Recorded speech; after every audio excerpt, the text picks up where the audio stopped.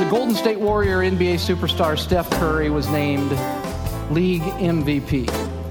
There was a high school English teacher at an inner city school in California. His name was Matt Amaral. I believe I'm pronouncing that right, Matt Amaral.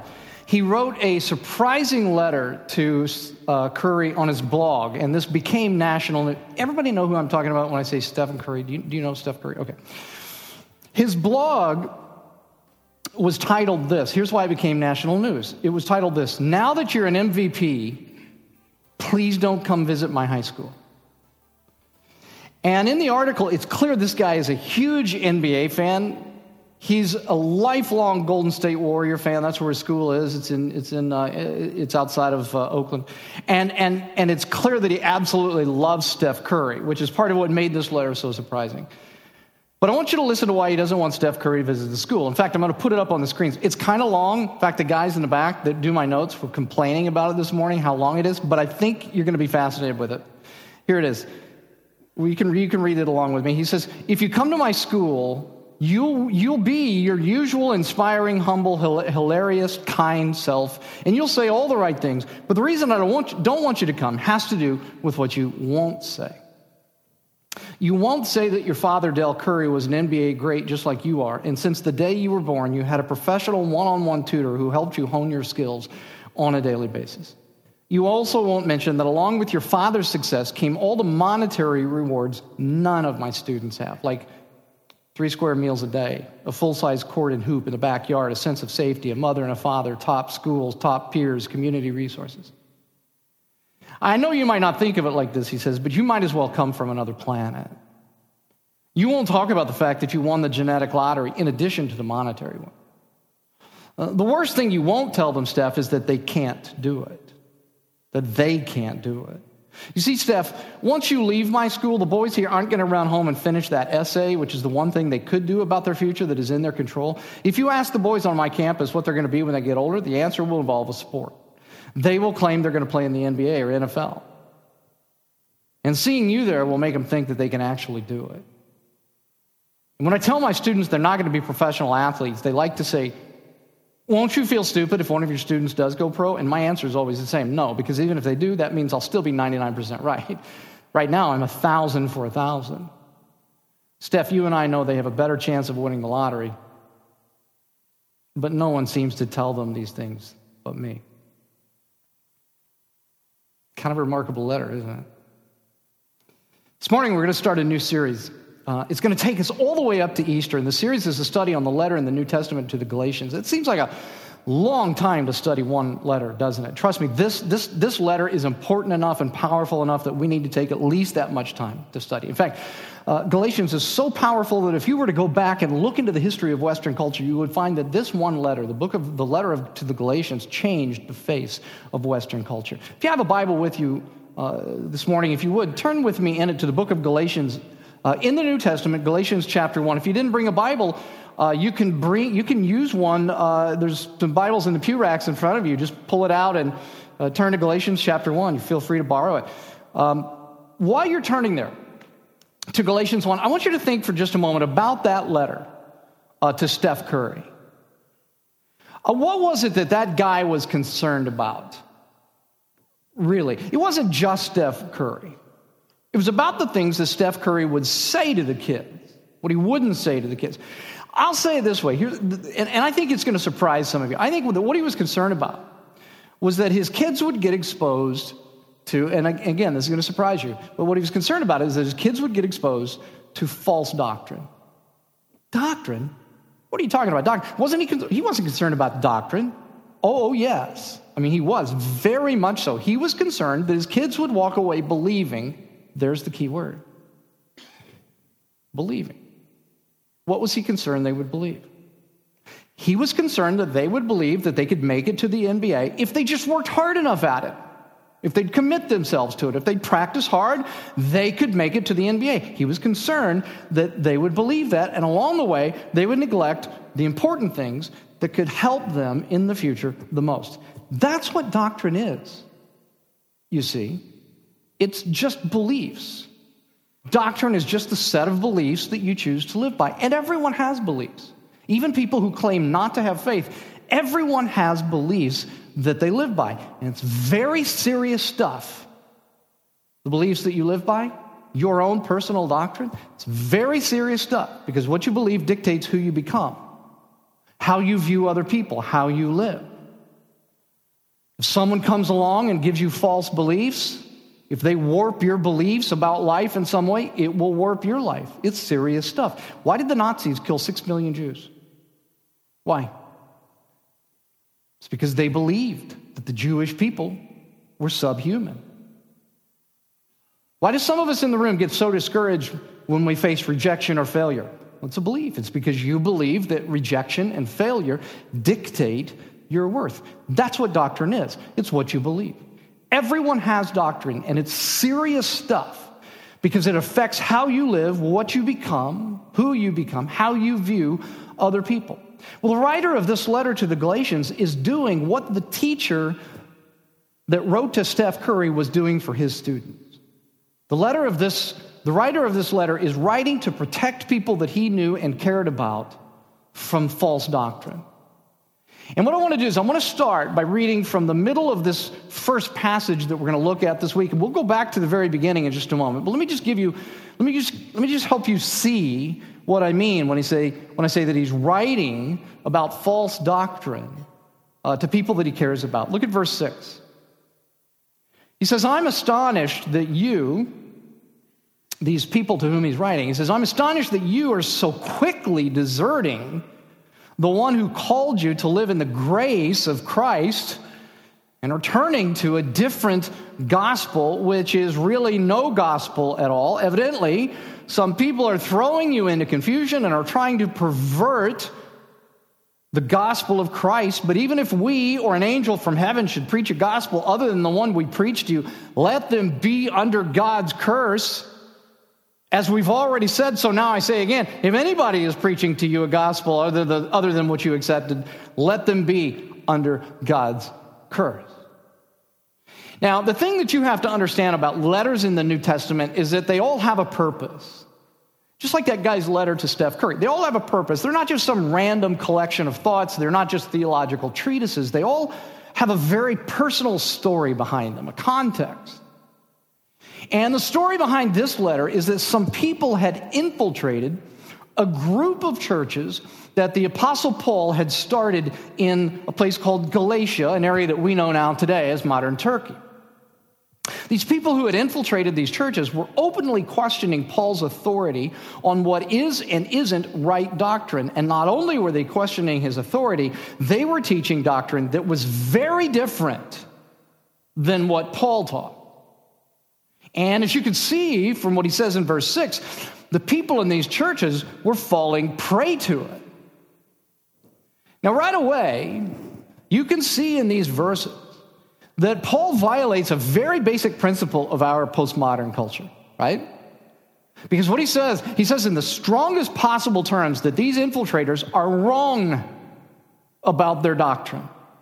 In fact, he says more than just that they're wrong about their beliefs. He says in verse 7 that they're perverting the gospel. And in verse 8 he says, let them be under God's curse, which literally means let them be eternally condemned. Now that's some strong medicine. Like those are strong words. And you see, in our culture, people would say, well, that's arrogant, that's intolerant. You should never correct other people's religious beliefs. You can't do that because that's imposing your religious beliefs on someone else, and you can't impose your religious beliefs on someone else because all moral and religious beliefs are equally valid, which, by the way, that's a belief in and of itself. But is it a true belief? Is it a true belief that all beliefs are equally valid? What would you say to that? Are all beliefs equally valid? We'll come back to that question in a moment, but Paul says here, no, all doctrines are not equally valid. There are doctrines that are right and good, and there are doctrines that are wrong and dangerous and destructive.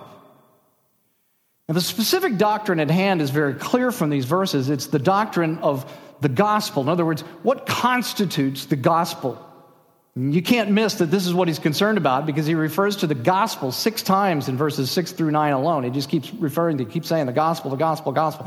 Paul says that these infiltrators are teaching a different gospel than he's been teaching, which he says isn't really a gospel at all. Now, let me just give you, in brief, the 2 gospels that were at play in Galatia.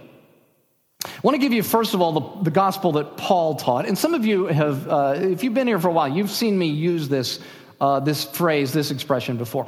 Paul taught these people in these churches from the very beginning that the gospel was this: believe in Jesus Christ. Believe in what Jesus Christ, in his life, his death on the cross, his resurrection. Believe in Jesus and you're saved. Therefore, as a result of being saved, obey. Now, notice that's very important. Paul is saying that good works, morality, being a good person, obeying the 10 Commandments, none of that, Paul says, none of that has anything to do with salvation or finding acceptance before God. So none of that has anything to do with being accepted by God. Jesus Christ's life and death on the cross did everything that needs to be done to secure your salvation. Okay? Obedience happens, Paul says, as a response to God's acceptance, not as a means to it. Okay, that's what Paul's saying. The infiltrators were teaching something very different. They were saying, no. Good works, morality, being a good person, obeying the 10 Commandments are absolutely necessary to get God's approval. And here's what they were teaching. You can see it on the screen. They were teaching, believe in Jesus Christ. That's good, that's fine. But you got to obey too if you're going to be saved. If you're going to get God's approval, you got to believe, but you got to obey too. Believing in Christ, not enough. You got to clean your act up on the front end to be accepted by God. Now listen, these 2 beliefs, these 2 gospels, like they may look similar because they use the same words, but they're extremely different, and they will produce very different outcomes in a person's life. Like, this isn't just some esoteric theological debate that has no real repercussions, like how many angels can dance on the head of a pin. That's not what this is. Paul argues throughout this letter of Galatians that if you don't understand the gospel, it will have a catastrophic effect on your Christian experience. Now, wait a minute. Did you just hear what I said? Did you hear what I just said? If you don't understand the gospel, it will have a catastrophic effect on your Christian experience. And some of you are thinking, wait a minute, that's not what you mean. You mean salvation experience. Isn't the gospel just about how you initiate a relationship with God? By believing in Jesus. Isn't that what you mean? No. That is not true. That would be incorrect. I really do mean Christian experience. This letter, you may have noticed, is written to Christians. The thing that many people don't understand is that the gospel isn't just the basis for how a person starts a relationship with God. It is the basis for how you live every single day of your life after you've become a Christian. Paul is teaching that your ongoing relationship with God after you've come under the cross by faith is still completely based on Christ's performance, not yours. And he says, if you get the gospel wrong, if you believe what the infiltrators are teaching, believe plus obey equals salvation, if that's what you believe, he says, it will warp your life. It will warp your Christian experience. But if you understand the gospel correctly, if you understand what I'm teaching, believe equals salvation, therefore, obey. He says the gospel, the power of the gospel is explosive, and it will completely change your experience of life. This is why Paul is speaking in such strong terms, using words like perversion and let them be eternally condemned. He's saying that all doctrines are not equally valid. Some are good and life-changing. Some are bad and life-warping. But even as we say that brings up a really important question. Are you thinking of the question? Here's the question. It brings up this really important question. How do we know right doctrine when we see it? Like, how do you know who was right in this debate about the gospel? How do we know Paul was right? How do we know the false teachers, these infiltrators, how do we know they were wrong? I mean, anyone can say that their beliefs, their doctrine is right, and Your beliefs, your doctrine is wrong. But on what basis can anybody say that? Philosophy is a big word for this. It's like one of those, what do they call it? It's like a $50 word. It's one of those big words. It's the word epistemology. It's an important word, but you don't have to remember the word. But it's an important concept. It's an important concept. It's actually very important. It just means this. How do you know that what you believe to be true, what you believe to be right, is true, is right? How do you know? Well, Paul argues, I'm going to show it to you. Paul argues that right doctrine has two authenticators, both of which have to be kept together or your epistemology falls apart. And I want to show you what these are. The first is, he says that the first authenticator of right doctrine is that right doctrine has the authority of God behind it. Like the authority of God as opposed to man's opinion, as opposed to your opinion or my opinion or anybody else's opinion. It has the authority of God behind it. Let's go back to verse 1. Notice that in verse 1, Paul comes right out of the gate pointing to the authority behind his message. He does this because, of course, these infiltrators are challenging his authority, his credibility. And so he comes right out of the gate and he says, verse 1, Paul, an apostle, he says, apostle, sent not from men nor by a man, but by Jesus Christ and God the Father who raised him from the dead. Then skip down, if you will, to verses 10. And he keeps repeating this theme here. He says, am I now trying to win the approval of human beings or of God? Am I trying to please people?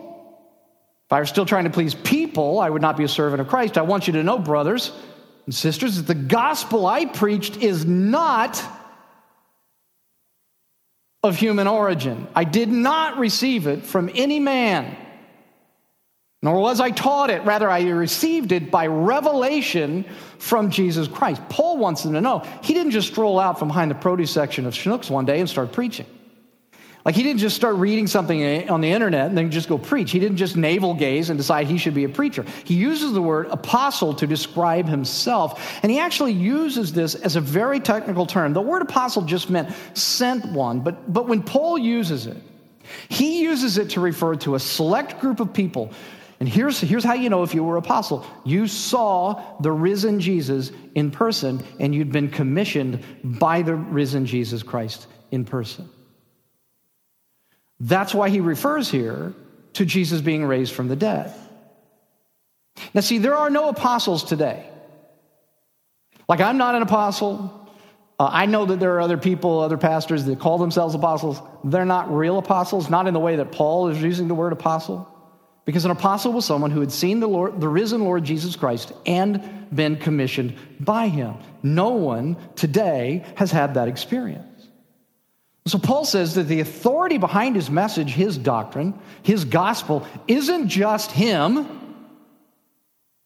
It's not any other mere man, and he repeats that over and over in these verses. No man, he says, no man gave it to me. I didn't get it from a man, not by a man. I'm not trying to please man. It's not of human origin. I wasn't taught this doctrine of the gospel from a man. It came by revelation of Jesus Christ.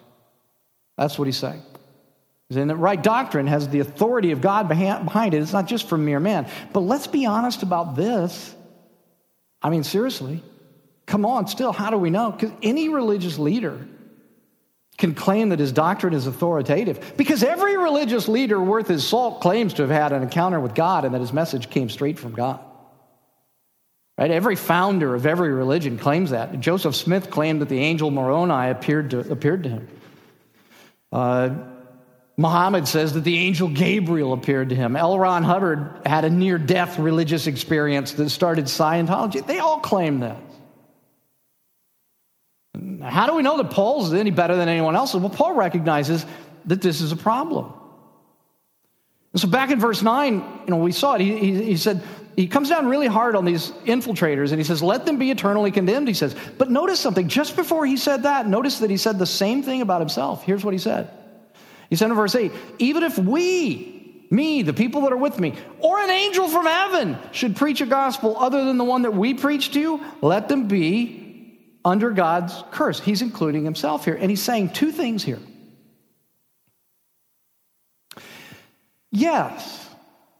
Right doctrine has the authority of God behind it, but he's saying, first, don't just take my word on any of this. Like, don't just take my word on the authority behind me. Don't take the word of any of the people who are with me. Even if I came to you and start preaching the gospel, something other than the gospel that I have preached to you, I would be wrong. So don't just take my word on it. And then second, he says, don't trust my religious experience. Like, don't trust the experience that I say I had. He says, look, even if an angel came down and spoke to you personally, and there were other people, let's say, who heard the angel speak to you, and they saw the angel, and the angel said to everybody there, I want to be your pastor, and here's the gospel. It's not Paul's teaching, it's this, believe plus obey, and you're saved. He says, even if an angel came down and said that, that's the gospel they infiltrated. Even if an angel came down and said that, don't trust anyone's religious experience. Like, don't trust yours, don't trust anybody, don't trust mine, don't trust anybody's religious experience about the doctrine of the gospel. Now, why? Why would he say that? Why can't you trust religious experience? Because look, religious experience is subjective. One guy says, I had this experience, and someone else says, so what, I had this experience. I think I've told you guys before, there was a book written a number of years ago. It's called The Three Christs of Ypsilanti. It was a mental institution in Ypsilanti, Michigan, and there were three guys in this mental institution, all of whom believed that they were the Messiah. And the people who ran this mental institution thought, well, let's do something. Let's put all of these three Messiahs in one room together, and let's see if they finally convince each other that they're not the Messiah. Well, it didn't work at all. You know why? Because the other guys would say about the other one, or one guy would say about the other two, you can't trust them. They're in a mental asylum. They're crazy. You can't trust religious experience. It's very subjective. And so on the one hand, Paul says that one of the authenticators of right doctrine is that it has the authority of God behind it. But he says, you can't trust me, and you can't trust anyone else who said they had an experience with God or that they've received some message from God. And so you see, this is why I mentioned a moment ago that right doctrine has two authenticators that you have to keep together, or your epistemology falls apart. One is the right authority, but here's the second. The second is the right gospel. Right doctrine proceeds out of the right gospel. Now, wait.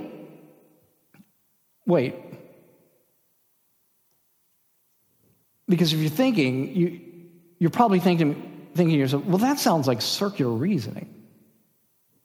Like, in order to be true, your doctrine has to have the right gospel, which, by the way, is my gospel. Well, that seems like circular reasoning. But watch this. Throughout these verses, Paul kept hammering home the content of his gospel. And here's why. Because he wants you to see that the uniqueness of his gospel authenticates that God, not man, is behind it. Okay, think of it like this. Because I know it's a little confusing. Think of it like this.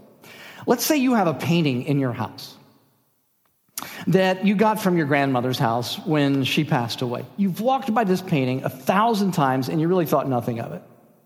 But for some reason, this time you walk by it and something about the painting catches your eye. And as you look at it, you think to yourself, oh my goodness, this is not just some ordinary painting. This is a Van Gogh.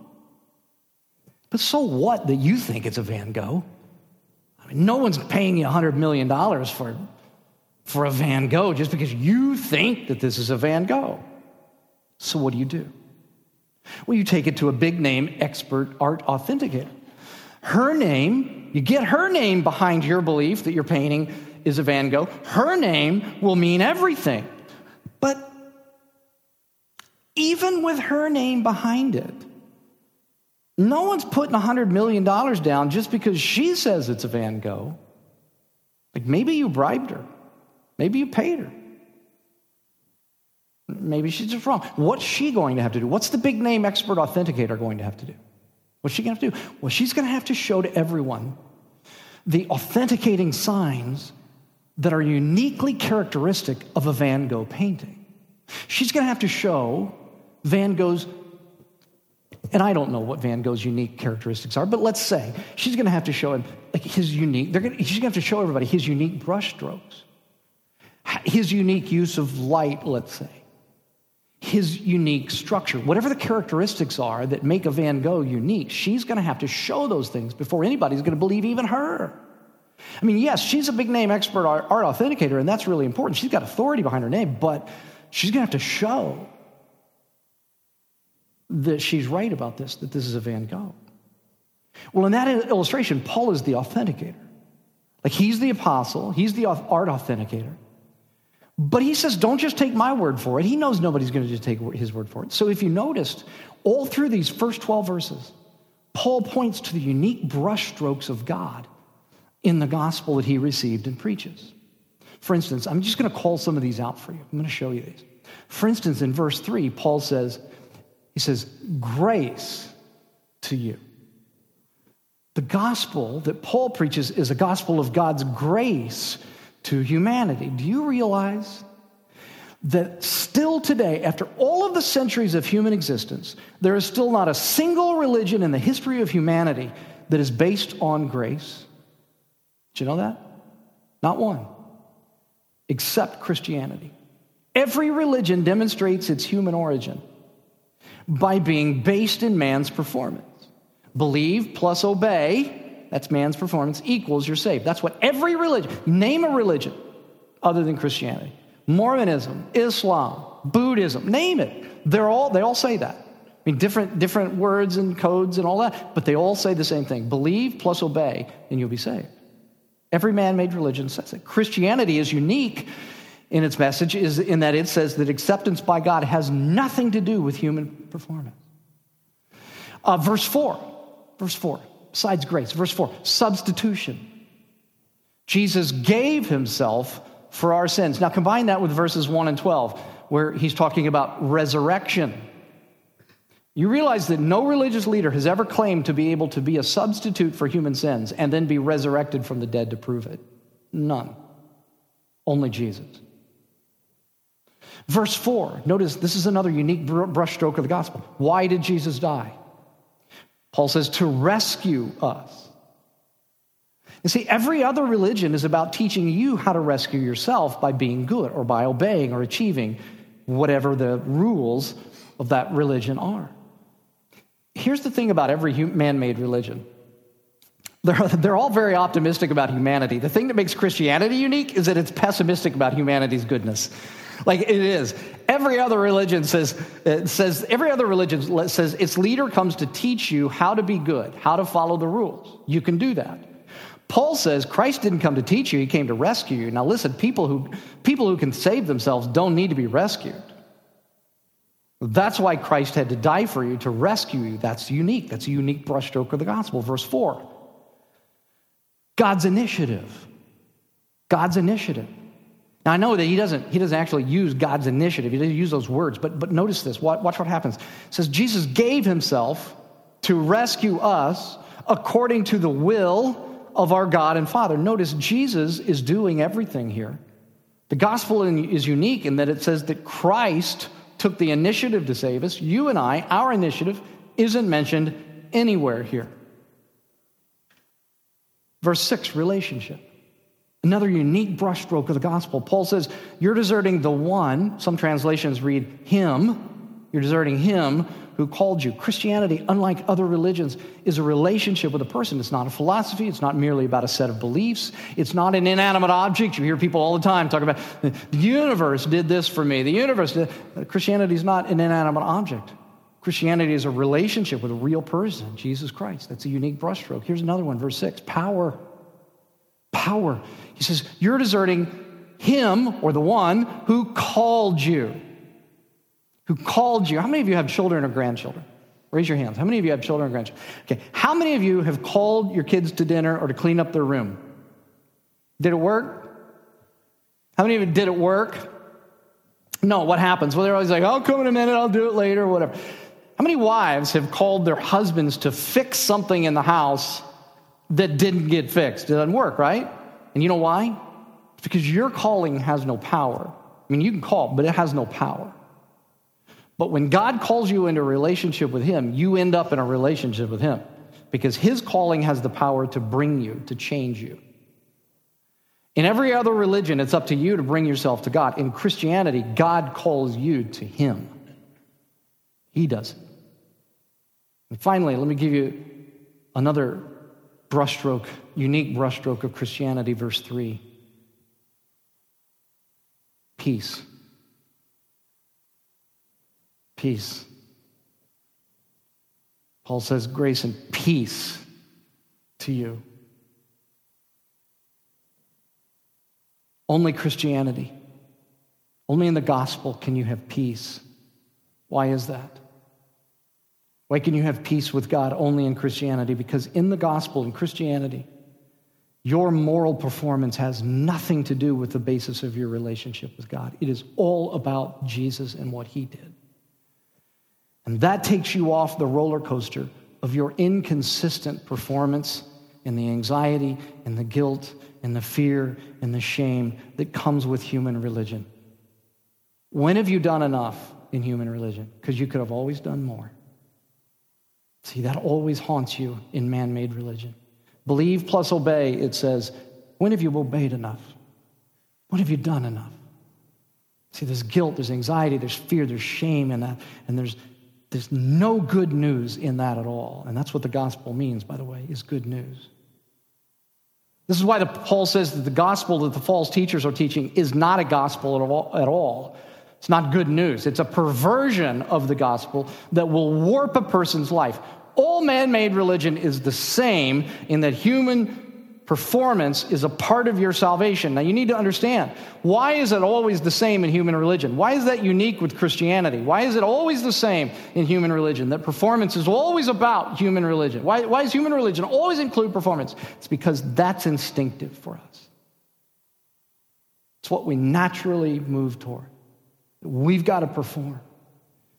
And this is why the Galatians have abandoned the gospel of grace so quickly. Because the gospel of works is so instinctive to human beings. Christianity is so unique, Paul says, that it could only have come from God. Two authenticators to right doctrine. One, it has the authority of God behind it, but two, it proceeds out of the right gospel, which is a gospel of grace. Now, I got to wrap up. That's what you're thinking to yourself, aren't you? Look at the time. He's got to wrap up. Okay. Two things. Two ways I want to wrap up. First,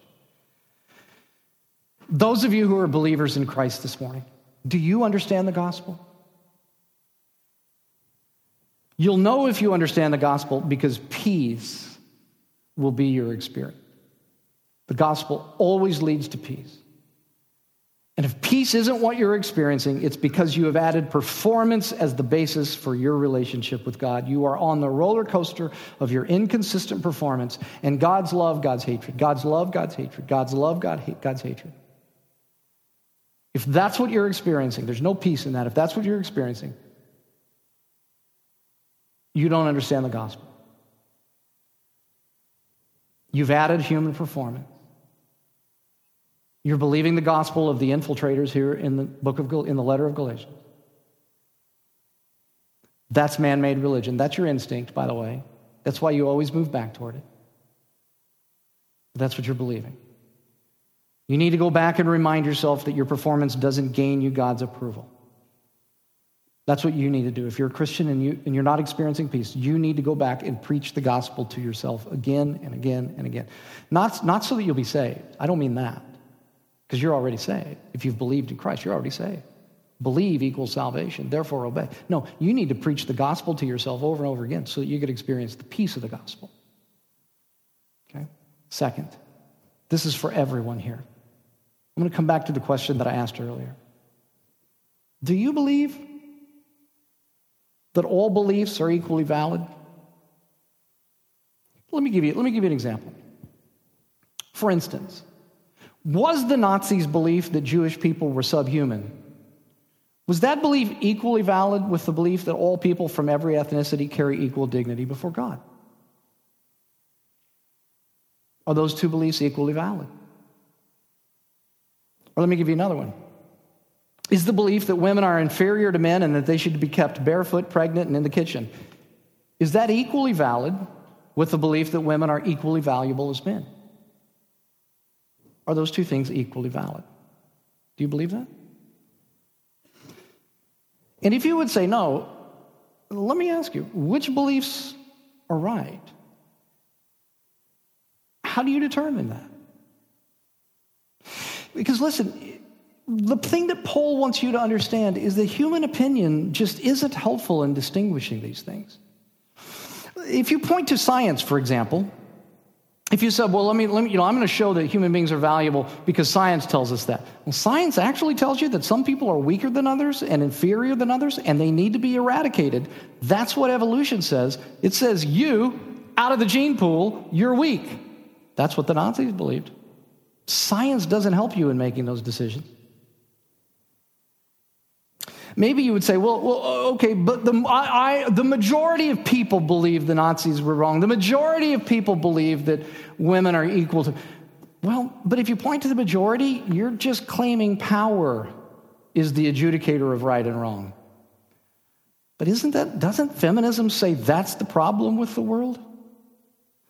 That men have been in power all this time and that the power of the patriarchy is what's wrong with the world?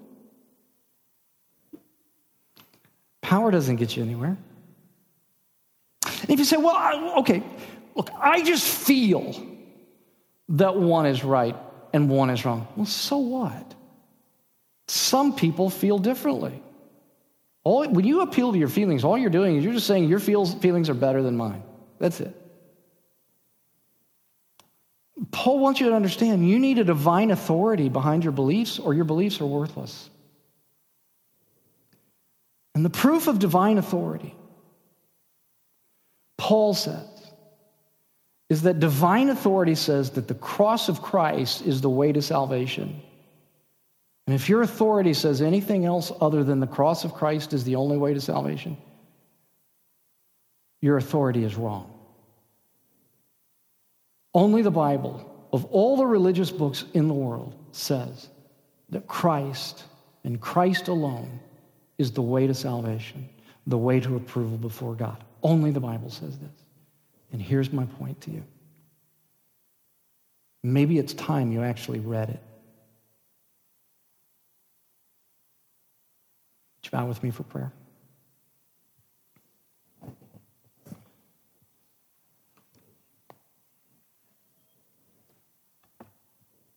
For those that are here this morning, Lord Jesus Christ, that have never understood this reality, that belief in you and you alone, not our goodness, not our morality, not our ability to clean up our lives, not our obedience, none of those things have anything to do with approval and before you and salvation.